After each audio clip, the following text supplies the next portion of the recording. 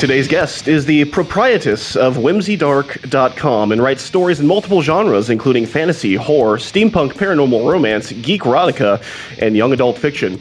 She's the author of the Blood series, Servants of the Storm, the hit series, Star Wars: The Perfect Weapon, Wake of Vultures, and a smattering of comics and short stories. She's a huge fan of Star Wars, superhero movies, tattoos, cosplay, cheese, dark chocolate, going to cons, The Walking Dead, Adventure Time, tacos, cupcakes, and horseback riding, just to name a few. When she's not writing fiction, she's writing blog posts for sites like Terrible Minds and CoolMomTech.com, teaching courses for Lit Reactor, being a wife, a mom, a geek of all trades, and an overall literary badass. Fantasy fans can check out her short story, Uncharming, in the Unbound anthology, and her latest novel, Strike, drops April 12th. She joins us today to share her wisdom, wit, and insights into the life of being a cutting-edge author in today's ever-evolving publishing industry. The Grim Tidings podcast welcomes Delilah S. Dawson to the show. Delilah, thank you for joining us today. Thank you so much for having me. Please just follow me everywhere and read that intro, like Medieval Scribe. I feel pretty good now. Ooh, I have to add that. Medieval Scribe. Nice. Next time I introduce you, I'll bring that one in. So you were in the North Georgia mountains this morning. Yeah, well, that was kind of Savannah Patrician. We're more like banjos. It's more Deliverance up here. Oh, okay. You have a really shitty impression, Rob. Sorry. Well, that was like Foghorn Leghorn, basically. Yeah, pretty much.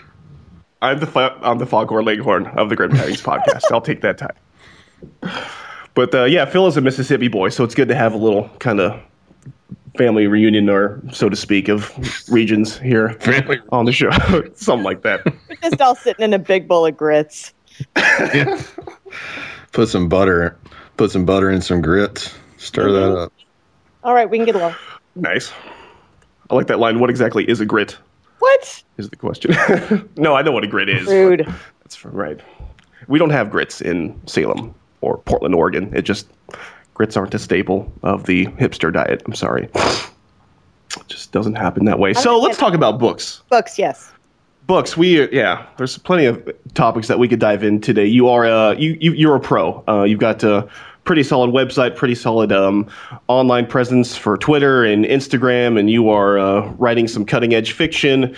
And Wake of Vultures, I think, is one book that we can dive into to begin with. I think it might be one that our grimdark crowd might be a little bit more attuned to checking out. It came out this past October, and you wrote it under the pen name of Lila Bowen. Could you maybe tell us just a little bit about Wake of Vultures and what readers can expect from this series? Sure. Wake of Vultures, actually the inspiration of it was a late night tweet. Basically, I was curious about what would happen if Lonesome Dove had real live monsters, if Blue Duck was a legit Wendigo. And then the next thought was, and what if the hero was a girl? Then the next thought was, and then what if she killed everybody? So it is a weird West, kind of grim old Texas setting where a young girl who's raised as a slave accidentally kills a white man, and he ends up being a vampire. And after that, she can see monsters everywhere. She goes to the saloon. The soiled doves are vampires.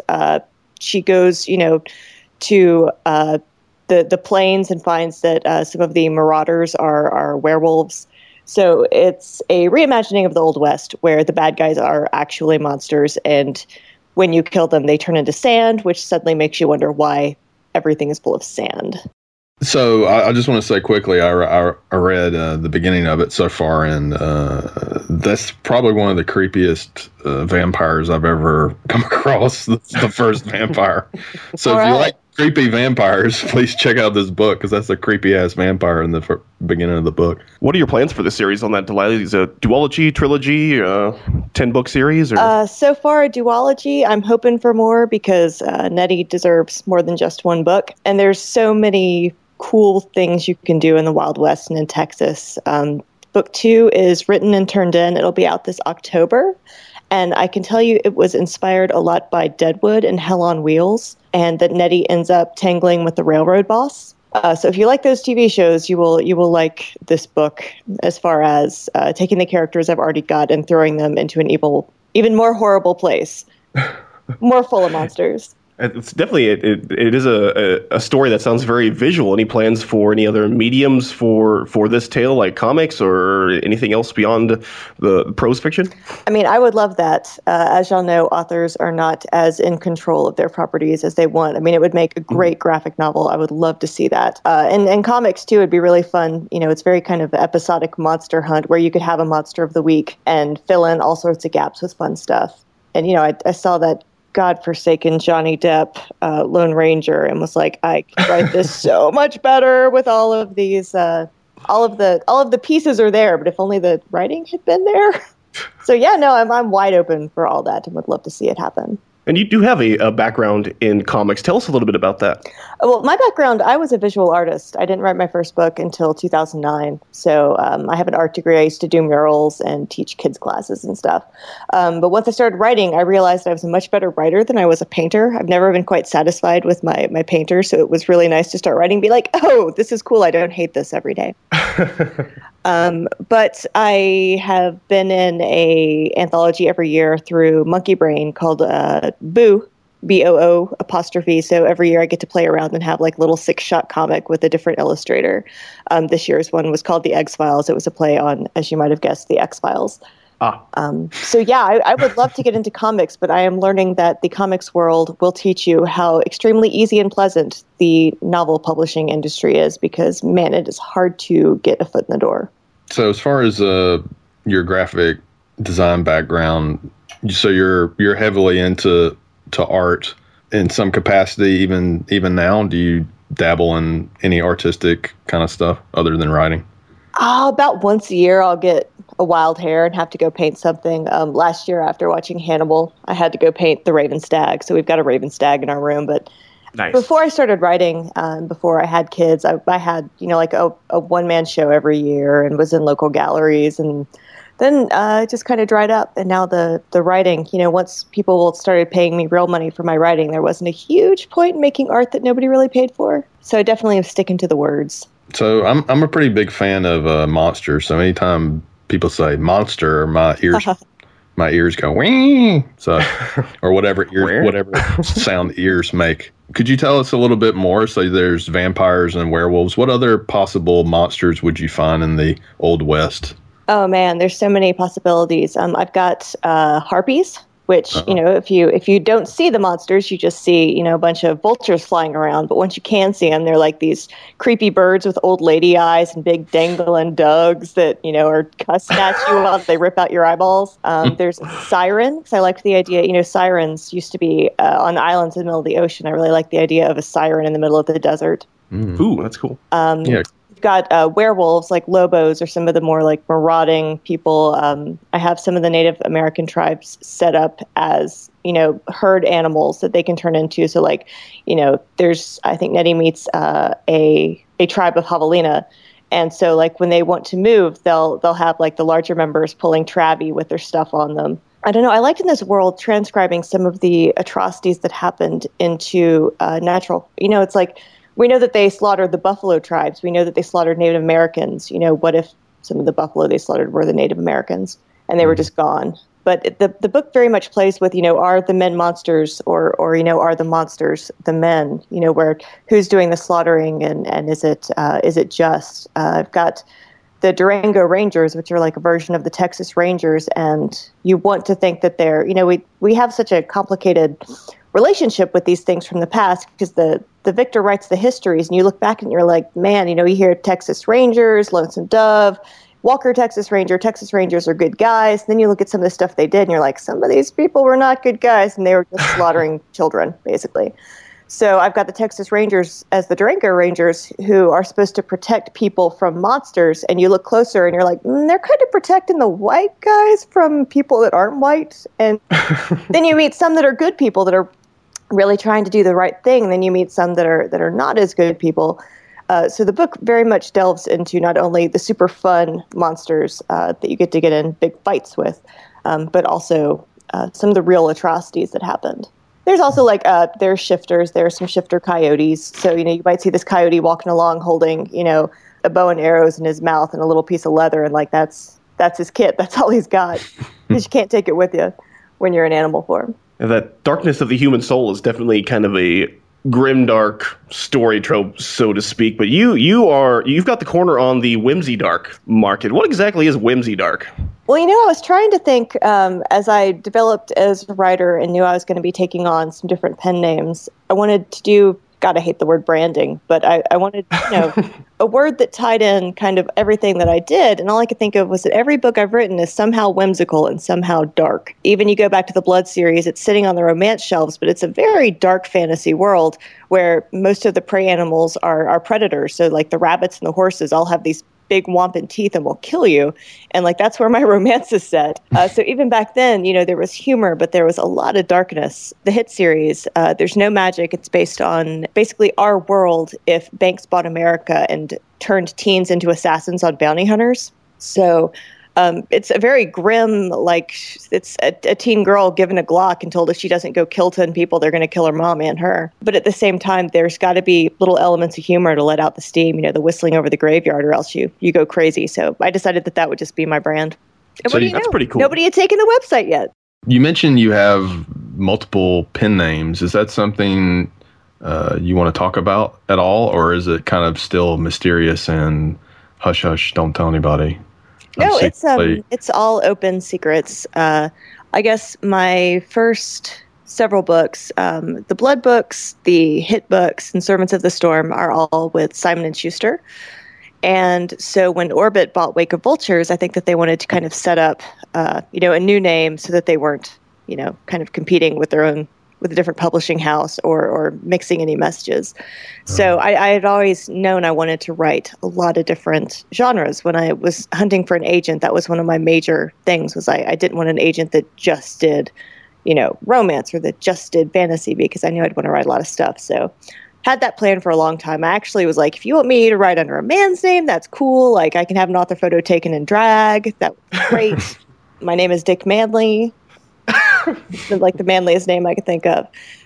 So yeah, all of my Simon stuff is Delilah S. Dawson. All of my Orbit stuff so far is Lila Bowen. And then the Geekerotica was just a fun little experiment in self-publishing, so I could learn the ropes. But that's under Ava Lovelace, just for fun.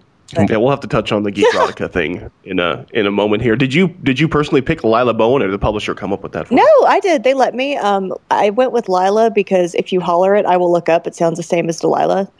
I didn't. Okay. I didn't want to have to memorize two names.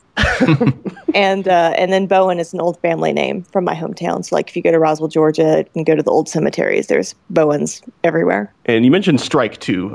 That's the latest book that you have dropping just next week. Are you all ready for the big release? No, I'm not. No. My dad is not doing well health-wise, so I definitely have been focused more on family and less on the books. This might be the first time I drop the ball and don't have a launch party, so I'm just trying to talk it up online. Oh, okay. Well, we will help you get the word out Thank you. for it. Yeah. So that's book 2 in the Hit series, Yes. and that is young adult. It's young adult, but it definitely doesn't read like, oh my God, boys and hair and prom. It reads like, wow, I've got post-traumatic stress syndrome because I just killed 10 people. And I can't find my mom and my house blew up. So it's definitely readable by almost anyone. The cover is one that I think you could safely read a dude on the subway and not take any flack for it. Okay. But Strike, it's book 2, and so I guess that Patsy lived through the first book. But the biggest inspiration behind Strike was that I really loved Boyd Crowder on Justified and wanted to write a villain like him. What would you say kind of sets it apart as YA? What makes it YA and not just a thriller? The protagonist is a 17-year-old girl, and it's in first person. So I think, in this case, YA comes a lot from voice. I don't know. It's weird. Wake of Vultures is written about a teen girl, but it's sold as adult, and they're selling it as adult. So I don't know if it has so much to do with the voice and the point of view, or who they think the better audience would be. But I'm basically an 18-year-old girl who kills stuff in my head. So that seems to be most of my protagonists are. Yeah, me too. I'm an 18-year-old girl that kills. But I can tell you that Pat Rothfuss was reading Hit on the plane this week. So nice. I've got that behind me. He posted it on Twitter. You can't take that away.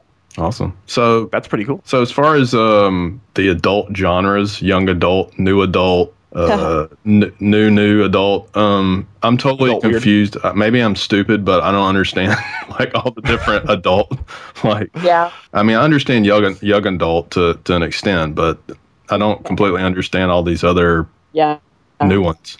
Well, Could you shed basically, light on as far as I can figure, it has to do with which shelf you're going to find it on at the store and how they think they're going to make the most money off it.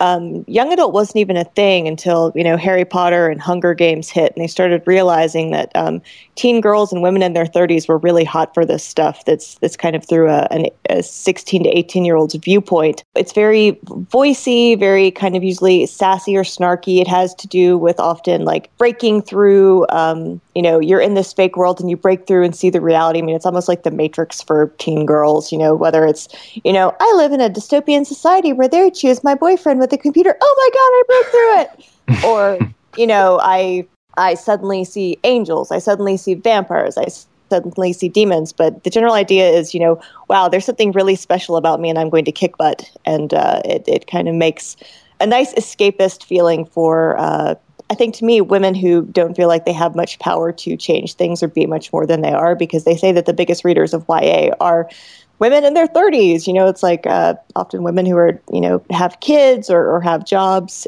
And, you're kind of stuck in this rut, and it gives you this feeling of, oh my gosh, I'm special and I get to do stuff. Even if the stuff is like Hunger Games type killing stuff, it's still that concept of being special and doing something cool. New adult, to my understanding, they'd hoped it would be about college and right after college experience, but it kind of turned into an entire genre based around slightly broken girls falling in love with very masculine guys who bang them in hotels.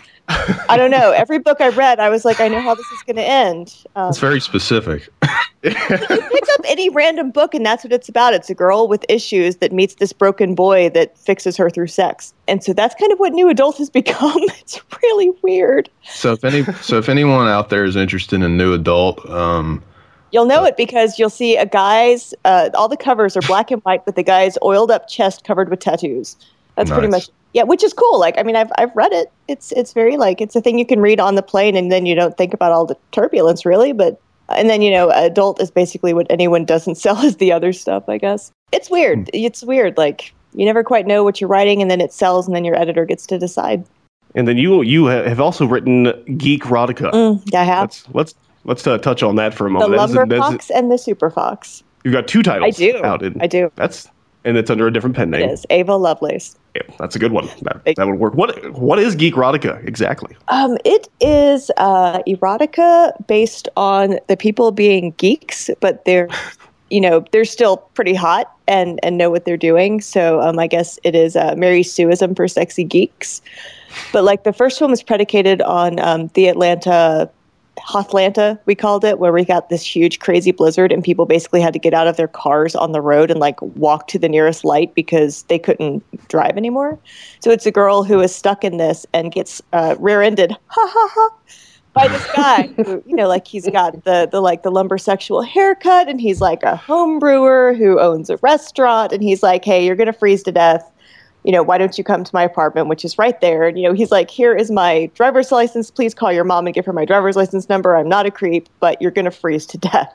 And so she ends up, having a very nice time. He feeds her wonderful chocolates. He feeds her homebrew beer, and gets all of her, Star Wars references. So I don't know. I thought geeks needed something like that. Interesting. How's the reader response been to that series so far? I mean, everybody who's read it likes it as far as I know. I don't push it as much, or they say that with self-published stuff, what you need is a long tail, that your readers want something new every 3 months. And once you've got 8 or 10 books built up, that's, the back catalog. And if you have everything every 3 months, then Amazon pushes your stuff higher up in their listings.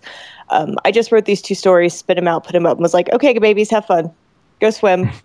And gotcha. I have not done as much supporting. I haven't put a backlist together with them. I haven't attached them to my other books. So unless you follow me on Twitter and Facebook, you probably haven't heard of them. And that's okay. I've been pretty focused on the traditional stuff. But I like knowing they're out there and that I can do it. So my version of Geek Erotica would be people playing Nintendo or something. I mean, there is there are joystick jokes and I think it is the first. Okay, so I'm pretty sure that the Lumber Fox is the first erotica to ever include the Konami cheat code. Oh, Like, sweet. Nice. It's in there. Up, down, left, right. BA, start. That's right. I think it's select. Start. Yeah. Select start. Select start. Fuck. Fuck that up. Totally lost geek cred on that one, But Philip. it's in there. Like, it's in the erotica, so. That's amazing.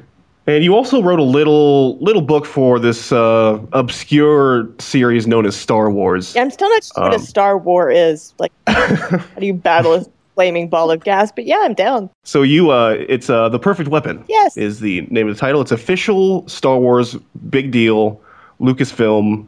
It was a kind of a prequel-ish thing to The Force Awakens. Yes, it was. Setting up a character that actually appeared in the fucking movie. Oh my god, I was so excited when that happened. I was like, shit, legit, it's real. Yeah. For reals. It's for reals. For reals, because you got to lie, you got to speak. That's very awesome. How'd you get set up with Star Wars and getting to write a novel that's official kind of canon? Well, I drew a pentagram in baby blood. Nice. No, Works every time. Yeah, you never quite know what subtle alchemy got that deal. I can guess I have a good track record in the industry for being very fast and hitting my deadlines with good quality drafts. There's a Star Wars editor who bought my First Blood series right before she moved to Lucasfilm, so I know she knows me. I have talked at length on Twitter how much I love Star Wars and would love to write for them. I was tapped by Amazon to write a Kindle World short based on Valiant's Shadow Man comic, which I turned around, I think, 25,000 words in like 9 days. So I've got kind of this long tail of if you wanted me to write a short story for you on short notice and have it be very high quality and very, keen to the original material, I'm pretty good at that. So I hope it was some of that. I'm also good friends with Kevin Hearn and Chuck Wendig and Chris Golden. Matt Stover blurbed Wake of Vulture. So I've got some of the Star Wars alums are my blurbers and people that are on my team. So hopefully it was all of those things mixed together. That's a fun and exciting endeavor for sure. I'm sure many of our listeners would jump at the chance to write a Star Wars fiction for sure. And the Rogue One trailer just dropped 1-2 days ago. Did you get a chance to check that out? Oh yeah. We have super bad internet because we live in the mountains, so we basically had to like turn off all of the Xboxes and turn off all iPads and like all huddle around one computer, be like, come on, you can do it, buddy. But yeah, buffer. The little alarm was just blaring throughout our house all day long. Did you enjoy the trailer for Rogue One? I thought it looked pretty badass. I did, yeah. I mean, I guess, no matter how much The Force Awakens has given us reason to trust in Star Wars, you still have that corner in your mind that's going, please, no prequels. Please be good. Yes, please. And also, please don't just be, TIE fighters in space. Like, it was so nice the way that they focused on the story to make you care about that. But, they've learned a lot about how to really excite people and what really gets our hearts into the game, in addition to the pew, pew, pew. So as far as going down a controversial path here, which I like to do sometimes, I like to walk on the wild side and go into dark territory. Some people have taken issue with this sort of reboot of Star Wars and how it's put mayonnaise in their chocolate or however you want to call it. It's ruined some flavor of the original Star Wars by certain elements being introduced or certain characters being highlighted. For example, the main character is a female in Rogue One, and there's already been some people bitching about that for whatever reason. I'm not completely sure. But what is your take on including more diversity and more different kinds of characters in the Star Wars universe instead of keeping it like it's 1970? Oh, I'm 100% down on that. Like it's I feel like Star Wars is, I don't know, I'm glad it's changing with the times. It's kind of weird to watch it now with my kids and there's not a single black person in it. There's like one guy, that maybe gets to push one button, and there aren't any Asians. Like, even like there was a huge difference even in The Force Awakens and like the rebel and they're not the rebel and the Empire, but like in their little war rooms, where in the original trilogy, it's like it's all men. Like in any room of people randomly pushing buttons wearing uniforms, it's all dudes. And in this one, like there's men, there's women, there's people that you're not sure, there's different colors, there's weird aliens. Like, and you're like, okay, this is what it would look like. It wouldn't just be 40 white dudes pushing buttons. So it's a lot more realistic. And I mean, this is the world that my kids are growing up in. Like, it is a diverse world. Like, they don't go to the Chick-fil-A playground and be playing with 14 white kids. So it's really welcome, I think, and necessary. I mean, I remember, there's such a big difference between the world and how kids are raised where, my daughter will come home and be like, I made a new friend today. And I was like, oh, what's her name? And she'll be like, Mary. And I'll be like, what does she look like? And she's like, oh, well, she has brown hair. And then I meet Mary and, she's black or Asian. And when I was a kid, the first thing you'd say would be like, she's black. And like, my kids don't even think of that as a qualifier. They're like, yeah, her hair's brown. What? Yeah. And it's amazing. And even like in my books, my first Blood book was about a white girl and a white guy. And there were a couple of people of character or people of color. And like, as each book came, I kind of got more and more comfortable with my legs as a writer to where like Nettie Lonesome of Wake of Vultures is a half black, half native girl raised as a slave who decides she's going to live her life as a man, changes her name to a man's name and wears pants. So I've got a trans, biracial, genderqueer, bisexual character. And like, when people talk about the book, that's not what they talk about. They talk about her adventures. So I feel like the Star Wars needs to reflect the world we live in, that it would be extremely off-color and wretched if it was just a bunch of white dudes ruling the galaxy, saving princesses occasionally. It means the world to see Rey being the hero, The Force Awakens, and be watching that with my daughter. And it's not like my son comes home and it's like, I didn't like it, it was a girl. He just comes home and is like, oh my gosh, that was amazing. When you were writing The Perfect Weapon, was that something that you kind of considered in any of the characters that you were putting together, or? Oh, yeah. I mean, what they said to me was, we want a kick-ass spy story about a girl. And I was like, oh, I am uniquely attuned to do that for you. So I just set out to make her, a female James Bond. While, at the same time, like, having read the old Star Wars books, I wanted it to be very much a story that any Star Wars fan could like. Her sexuality is never mentioned, but at the same time, like, I wanted anyone picking up the book to enjoy it, whether it was, a 10-year-old kid or someone who's been reading every Star Wars book and, is a 50-year-old white guy. Like, I feel like it's a story anyone could enjoy. I didn't want to, push anybody out. I wanted it to be just a good old-fashioned Star Wars story.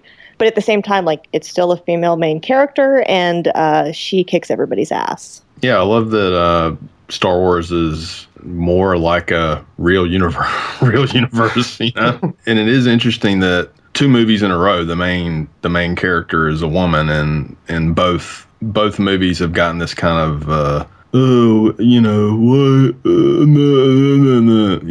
complaining about it like they do on the internet. So what I want to see in fiction in general, especially in fantasy, I love medieval style fantasy, but it kind of limits what you can do as far as having diverse characters. I don't think that's true. I think you can re-jam up the past in any way you want to. I don't know. I'm working on an epic fantasy right now, and it's nobody in there it's definitely not all traditional white people. I feel like the structure definitely lends itself to like fantasy worlds where people are more diverse than maybe they were in the European history we were taught. I'd like to hope so, at least. Well, I think as far as certain people are afraid to write diverse characters in a medieval style setting. One reason is because they don't want to misrepresent people that they don't know anything about. And this is something I've seen come up so many times on various writer forums, is people want to write diverse characters in fantasy settings. Yeah.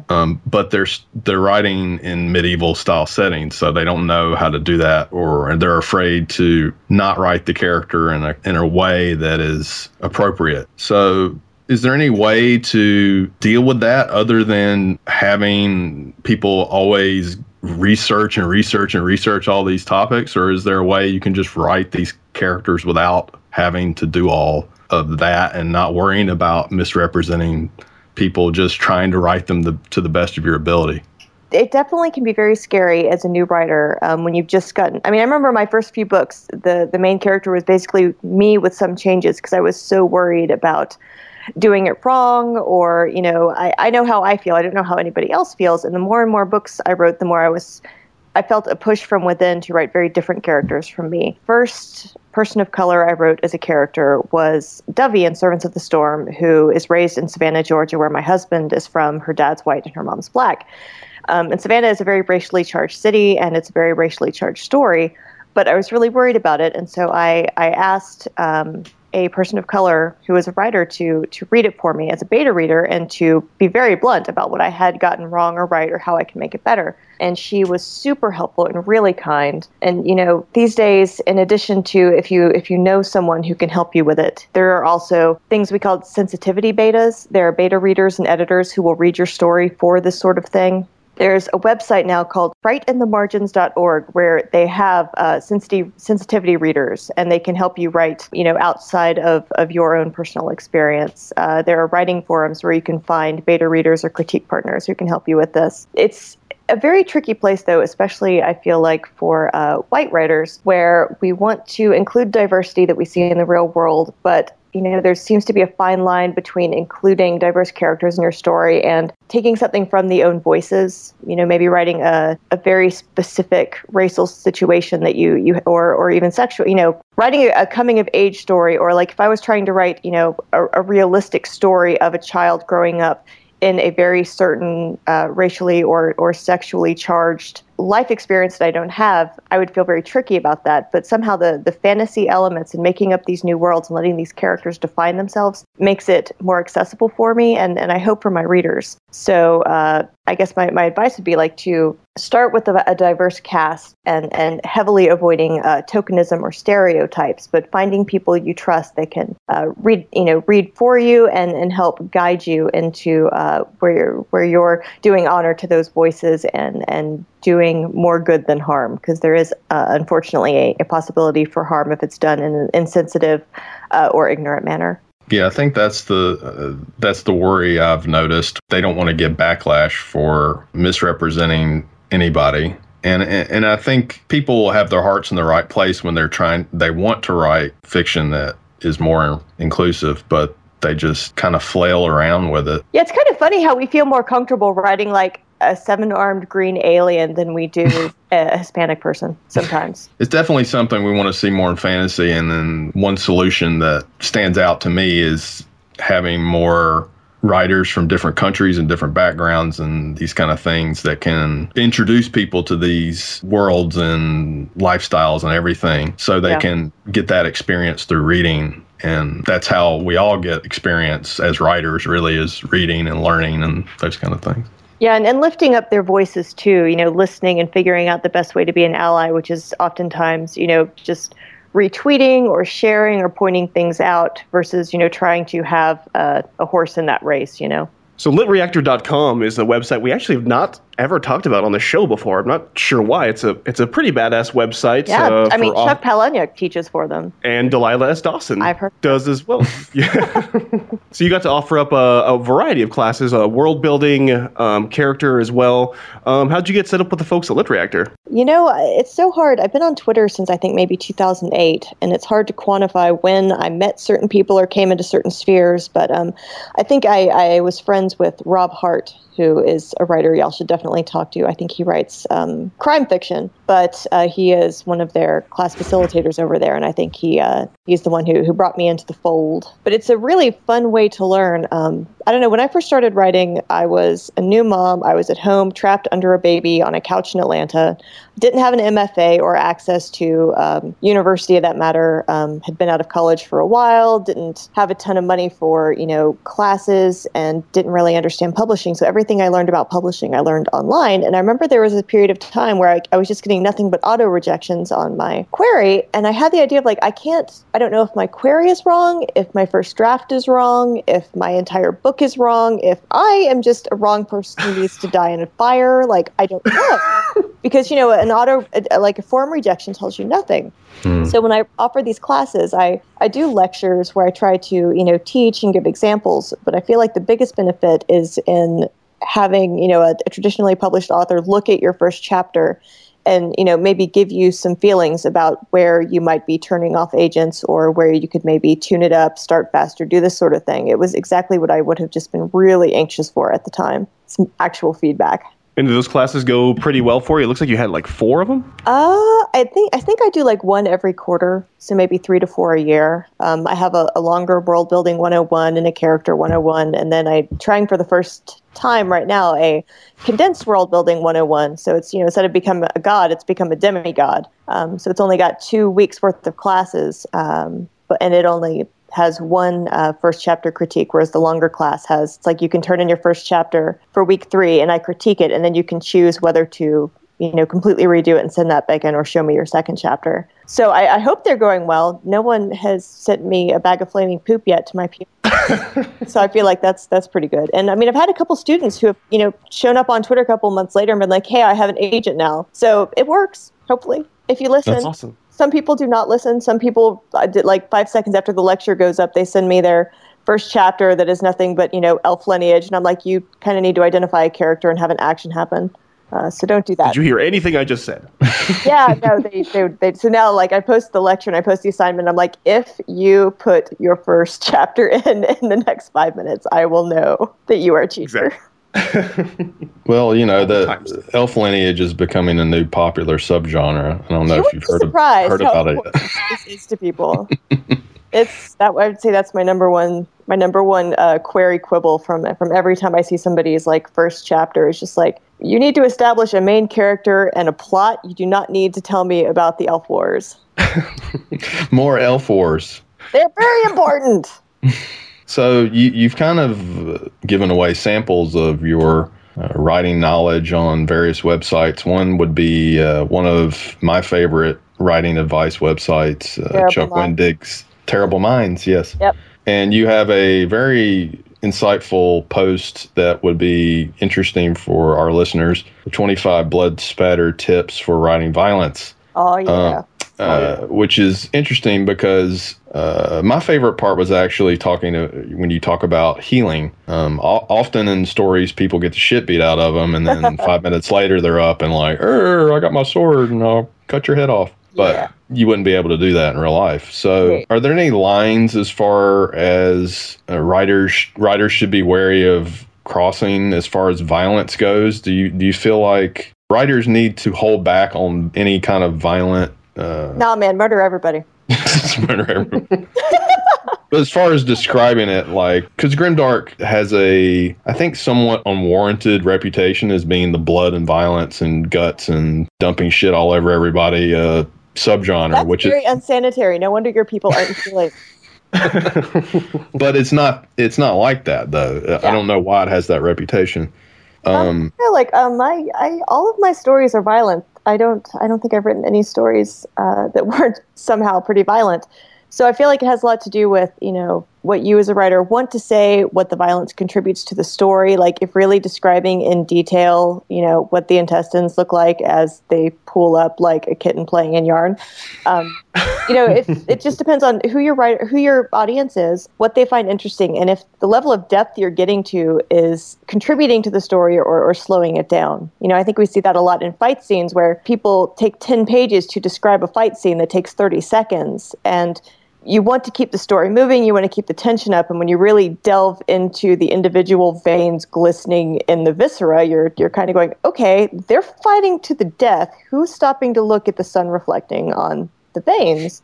I don't know, you never want to bore your reader. You want your reader to be on the edge of their seat. So I think for me, it has more to do with the reader's reaction. And authors are in love with being gods, with showing you every glittering facet of what's happening, and you just can't sacrifice that for the tension that makes the fight important, I feel. But at the same time, I think in Servants of the Storm, like there's one point at which like Debbie is having her ass kicked by a demon, and she notices like a single drip of blood coming out of the girl's ear and is kind of fascinated with it. And I think that there are these weirdly slow moments during violence where your brain is running at a different speed. Like I remember I had an emergency C-section for one of my kids. And, it's this moment like my hands are Velcroed down. I am awake while someone has cut open my guts.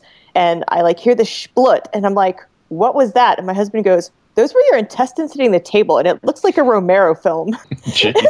Like, that's what I remember from my child's birth, is being like, holy shit, my intestines are on a table. And I remember that. So, like, there are these weird moments where your brain pauses for a split second and you process something, but you get one moment. You don't get 75 of them during a very tense fight scene. And I also feel like maybe getting the shit kicked out of you will teach you how to describe a fight scene better than, Princess Bride's beautifully choreographed fencing. Like, you need to know what it feels like to take a hit. You need to know what it feels like. I mean, I'm not saying go get hurt on purpose, but I'm saying like if you haven't personally been in a fight or taken some damage, like maybe take a sparring class and see what it's like to get knocked upside the head. Because no matter how strong you are, like there's a minute where you just stand there and your head wobbles. Yeah, I've been struck in the head with a steel chair, and there's that part where your brain just kind of goes. Yeah, and the world kind of wobbles, and you have to hold still for a minute before you're like, "Oh, right, fight! I have to do something. I'm gonna die." So that's a big thing about fantasy in general. Seems to be kind of a violent genre. Have you ever come across any fantasy at all that is not violent in some capacity? Because I can't think of any. I can't, but I also, if I did, I would find it unrealistic. Like, the world is violent, and the thing about fantasy worlds is that usually they have to do with some kind of either vigilantism, working outside the law, traveling through lands that aren't your own. Like, it's definitely, you can't write a book that's like, they had a great diplomatic meeting and everyone agreed. Like, that's not a book. Everyone shook hands. Yeah, no, I mean, okay, so I tell this, like, I grew up in a violent household. I am a victim of rape. I don't walk out of the Kroger whistling at night. Like, I check my six. I check who's behind me. I check who's against the walls. I look between cars. I hold my keys. Like, that's my life. I can't imagine a world where I wasn't anticipating, expecting, and working against possible violence. And so a book like that would ring untrue. I wouldn't trust the writer, and I'd put it down. And you also give credit to Heroes Die. Oh, God, Stover is so good. Essential reading. What is it about that book that kind of resonates with you? You noted it here on the article. Yeah, no, Stover's a fighter. He's got all his bona fides. He's put in the work. And he's an amazing writer, but his fight scenes, I feel like you can, in the same way when I teach how to write sex, I'm like, go read these certain books, read the scenes that really work for you and glean from them. Like, Stover is my go-to for violence. It's sharp, it's beautiful. Harry takes major damage and has legitimate reactions and has to come back from it. Like, it's realistic and it's beautifully written. And I just don't think you could learn how to write violence from a better teacher. And a super nice guy, too. Yeah, it's weird the people that have the darkest kind of writing are the happiest, nicest. Oh, yeah, man. The horror crew is so nice. And, I also really appreciate Heroes Die because, like, all of that stuff Harry goes through, like, yeah, he ends up in a wheelchair pooping into a bowl. Like, it is definitely not the case of, like, we severed his spine and fixed him. You're like, no, his life sucked after that. Wow. Spoiler. Now I'm depressed. So terribleminds.com is the website. Chuck Wendig, folks may have heard of him, but an excellent blog, and that blog post is pretty fantastic. I recommend folks pick it up. And we do have our next feature is what we call the 30-second Geek Out. All right. Where basically we're going to throw a myriad of topics at you, and for each topic you have 30 seconds to wax eloquent. These are going to be topics that you're pretty familiar with, but after 30 seconds you will have to stop. Okay. You will get the buzzer. All of our guests actually hate this, but we keep making people do it. Like, it's not like, the third law of trigonometry, and I'll be like, it sucks. Oh. You actually say on your webpage, come geek out with me on Twitter. So it's actually very appropriate that we have a segment called 30-second Geek Out. Geek Out, yeah. So basically, we will give you 30 seconds to geek out on various topics, and Rob will jarringly buzz you when the 30 seconds are up. Timer in hand. Okay, let's go. 30-second Geek Out. Delilah S. Dawson. I'm ready. With Delilah S. Dawson. Okay, number one is Nettie Lonesome from Wake of Vultures. Nettie Lonesome is awesome. Nettie Lonesome is the character I created solely to torture. She goes through every horrible thing you can and kicks it ass and come out the other side. And she can't abide rudeness, but is herself rude. She's a good shot with a gun. She can gentle a horse. She can skin and eat a snake. She gets inappropriate crushes on unavailable people and pursues them anyway. She kills a vampire with a twig, and when a sickle doesn't work. Nettie Lonesome is the character. Your time is up, Delilah. Okay. That's all you get. Okay. See, I told you it was a little jarring, right? Everyone hates this. Why do we keep doing this? Oh, that's cool. That's cool. All right, topic number 2 is the old Star Wars, the original trilogy. 30 seconds, go. Okay, the old Star Wars is awesome. I am a big fan of the aliens, the blue milk, the two suns, the Han Solo, the Millennium Falcon, Chewie. Did I say the Ewoks? I really love the Ewoks. Don't tell anybody. I've already told everybody. Ewoks forever. I really love Hoth and the Tauntauns, and I love the Cantina in Jabba's palace, and Max Greedo and all the really crazy weird Cantina aliens.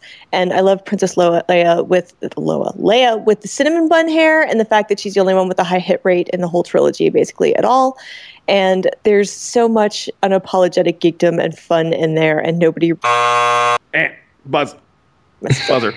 Greedo. And Greedo.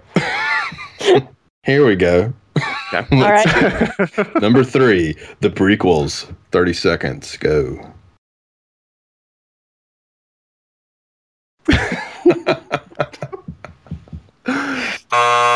Time is up. Time. I think I really know that one. That's the longest dead air we've had on here. Beautiful. I'm not even going to edit that out. I'm just going to keep that Sweet. right in there. Okay. Topic number 4, the new Star Wars, The Force Awakens and Rogue One, which is upcoming. And the books as well. 30 seconds. 30 seconds. Go. Oh my God, The Force Awakens was so amazing. It was so exciting. It was so fast. It looks old and new at the same time. Rey was an amazing heroine. She was so scrappy and got stuff done. Finn was just so cool and that he stood up to the Empire. Poe Dameron is everybody's new favorite boyfriend. I really enjoyed how Kylo Ren was basically like every boy I dated in high school.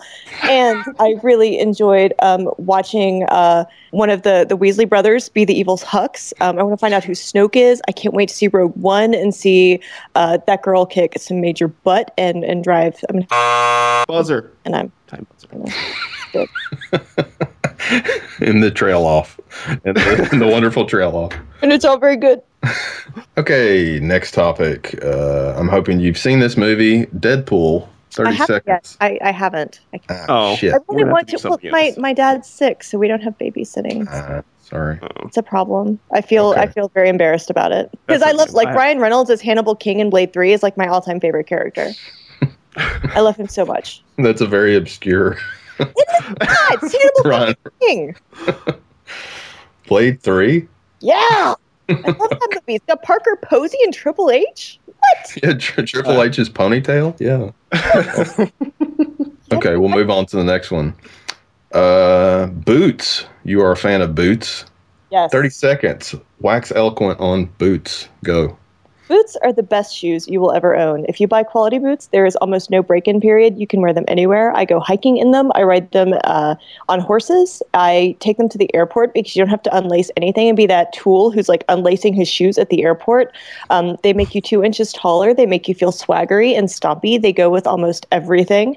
They're really good for dancing and for kicking things in the nuts. They look really pretty on a shelf and they smell like cowhide. And I don't understand sneakers at all, so people should probably stop wearing sneakers and wear boots instead. 30 seconds. You hit that one. Perfect. All right. Well done. I love how you said kicking things in the nuts. Just anything that has nuts gets kicked. Yeah. Boom.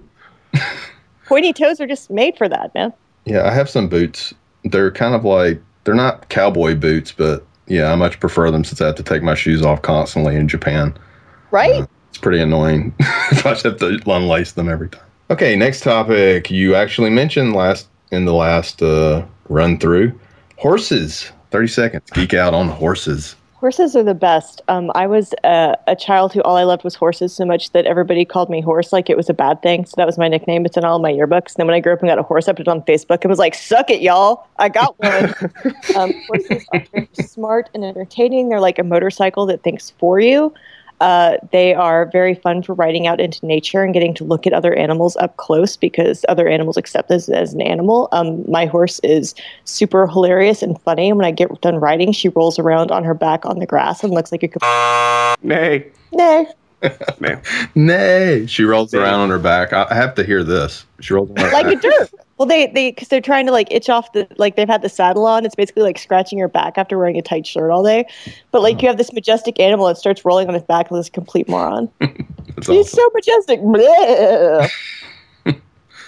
Alrighty, let's do cool tattoos. 30 seconds.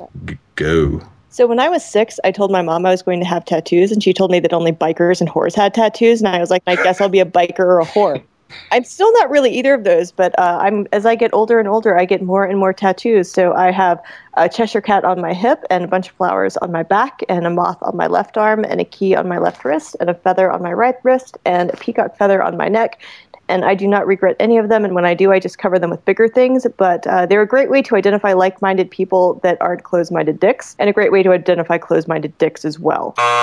Good stuff. Which one hurt the most? The first one on my back went very thickly over my spine, so when I had it covered up, I had shading over a scar of black over my spine. And so I was screaming, but at the time I was having it done by, if you guys know James Tuck, if you don't, you need to. He's a great writer. He's a super cool guy, and he is a tattoo artist. So I was doing it at his shop, and one of his artists was doing it. And so I screamed, and he was like, "Delilah, you can blame it on me." So the whole thing, I'm like, "God damn you, Tuck! What the fuck, Tuck? What are you? I hate you! You did this!" That was really cathartic. It's always good to say "fuck you" to people. That's very cathartic. No, y'all should interview him. He is a cool dude, and his next book that's coming out is like, it's so dark. I almost threw up while I was eating lunch while I was blurbing it. He's on my friends list. Yeah, he's cool. Yeah, he writes his James R. Tuck and his Levi Black. Interesting. We'll put him on our little radar there, yeah. Delilah Dawson. So we come to the conclusion of the 30-second Geek Out. The last topic you are probably somewhat well-versed in because you won a fucking award for it, but steampunk will be the last topic to wax 30 seconds. We may give you 35 seconds on this one, just to be prudent. But yeah, 30-second Geek Out, Delilah S. Dawson on steampunk. Go. So steampunk is this kind of weird thing that is an awesome idea about Victorian science fiction, where basically what if you could go back in history and make magical machines that did awesome things that we couldn't actually do. The unfortunate thing about steampunk is that the books and movies have never hit big, so I still have my fingers crossed that it's going to. But steampunk people are very welcoming. They love costuming. They love building things. If you go to a steampunk con, they will be super welcoming and nice to you. I have several costumes and enjoy wearing them. Once you learn how to eat half a cake while wearing a corset, they're really not that bad. But if you like intricate details, boots, you can turn a water machine gun into a really cool steampunk gun with just some paint. Yeah. That's all. You could have gone seriously for probably 10 minutes. I have very conflicted feelings about steampunk. Do you? Yes. Where's the conflict come from? Well, when I wrote, I've liked steampunk books. I loved the aesthetic online. I wrote these books, and I started going to steampunk cons going, oh my God, these people and me are made for each other. Steampunks are not that big into books. They mostly tend to spend their money on makers, on handmade clothing items, on jewelry, on weapons, on machines. But in my experience, and maybe they just don't like my books, but anytime I've gone to a steampunk con, I have seen very little reader interest. My books seem to be much more popular with sci-fi fantasy readers than with steampunk. So I was just really disappointed because I thought that it would be like the greatest thing ever. And it was more like, oh, you write books? Oh, but do you make anything? No? Oh, bye. Okay. Have fun at the con. Yeah.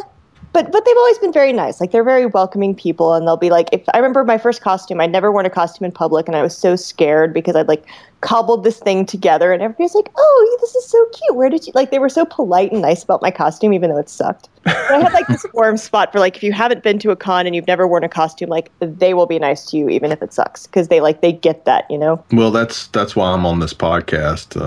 I suck at it, but Rob just lets me be on it.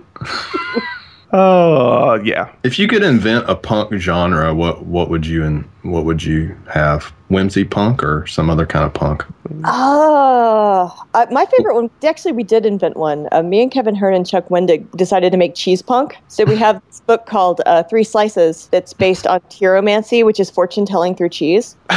So it's got one of Kevin's Iron Druid stories. It's got Chuck's Miriam Black story. It's got one of my blood stories. We basically were like, hey, let's do this really dumb thing together. And it's really well. People are really enjoying it. But we were like, cheese punk should be a thing because we fucking love cheese.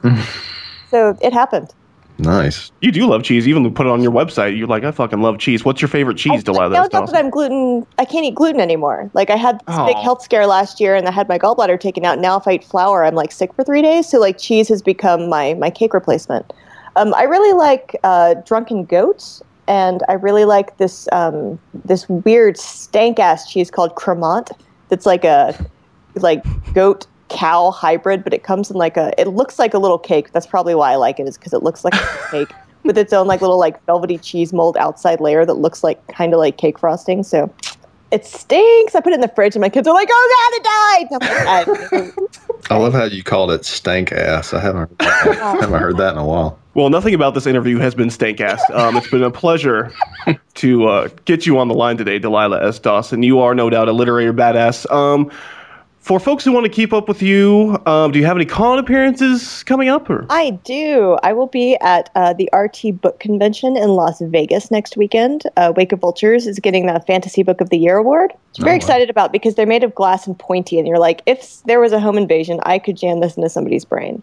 But I'll be on doing a kick-ass fantasy heroine event there in the big book fair, Constellation in Nebraska, Lincoln, Nebraska, which I've never been to Nebraska before, is April 22nd through 24th. I'm the guest of honor there. So I'm super excited about that. And then it's kind of a quiet summer until DragonCon, September 2nd, which I go to every year and have a fantastic time at.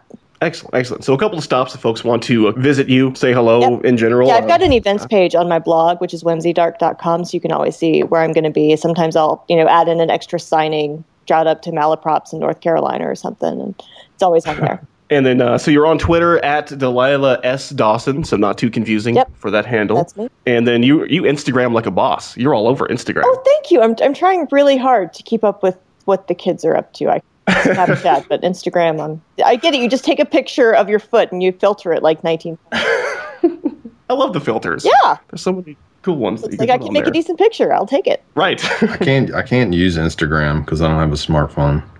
Oh, I guess I have like an Android, but I don't have like an Apple phone or whatever. Apple? Is that what they call it? Rob makes fun of me because I don't like technology, and you do a podcast. I do a podcast. How's that work? He's doing it through like a vacuum tube and a phonograph. I just shout into the air and it somehow ends up There's a online. tin can with a string from Mississippi. Yeah. Hey, what are y'all doing? Awesome. Well, Delilah, thanks so much for joining us today. Best of luck with all of the writerly endeavors. Lots of cool stuff. Hope folks can follow you online. Check out your website. Tons of writing advice. Lots of cool books and fiction coming your way. Lit Reactor. You're just a literary firestorm of awesome. Oh, thank you. I want you to write that on my mirror and lipstick. Remember it. And I'll read that intro for you anytime you need it. That'll be my phone ring. Awesome. Well, thanks for hanging out on the Grim Tidings podcast. It's been a blast. Take care, Delilah. Thanks, y'all too. You can find us online at facebook.com/The Grim Tidings Podcast or on Twitter at GrimDarkFiction. Download the show on iTunes, Stitcher, or Podbean. And if you like this show, please share it and leave a review. On behalf of co-host Philip Overby and myself, Rob Matheny, thanks for listening to this episode of the Grim Tidings Podcast. We'll see you next time.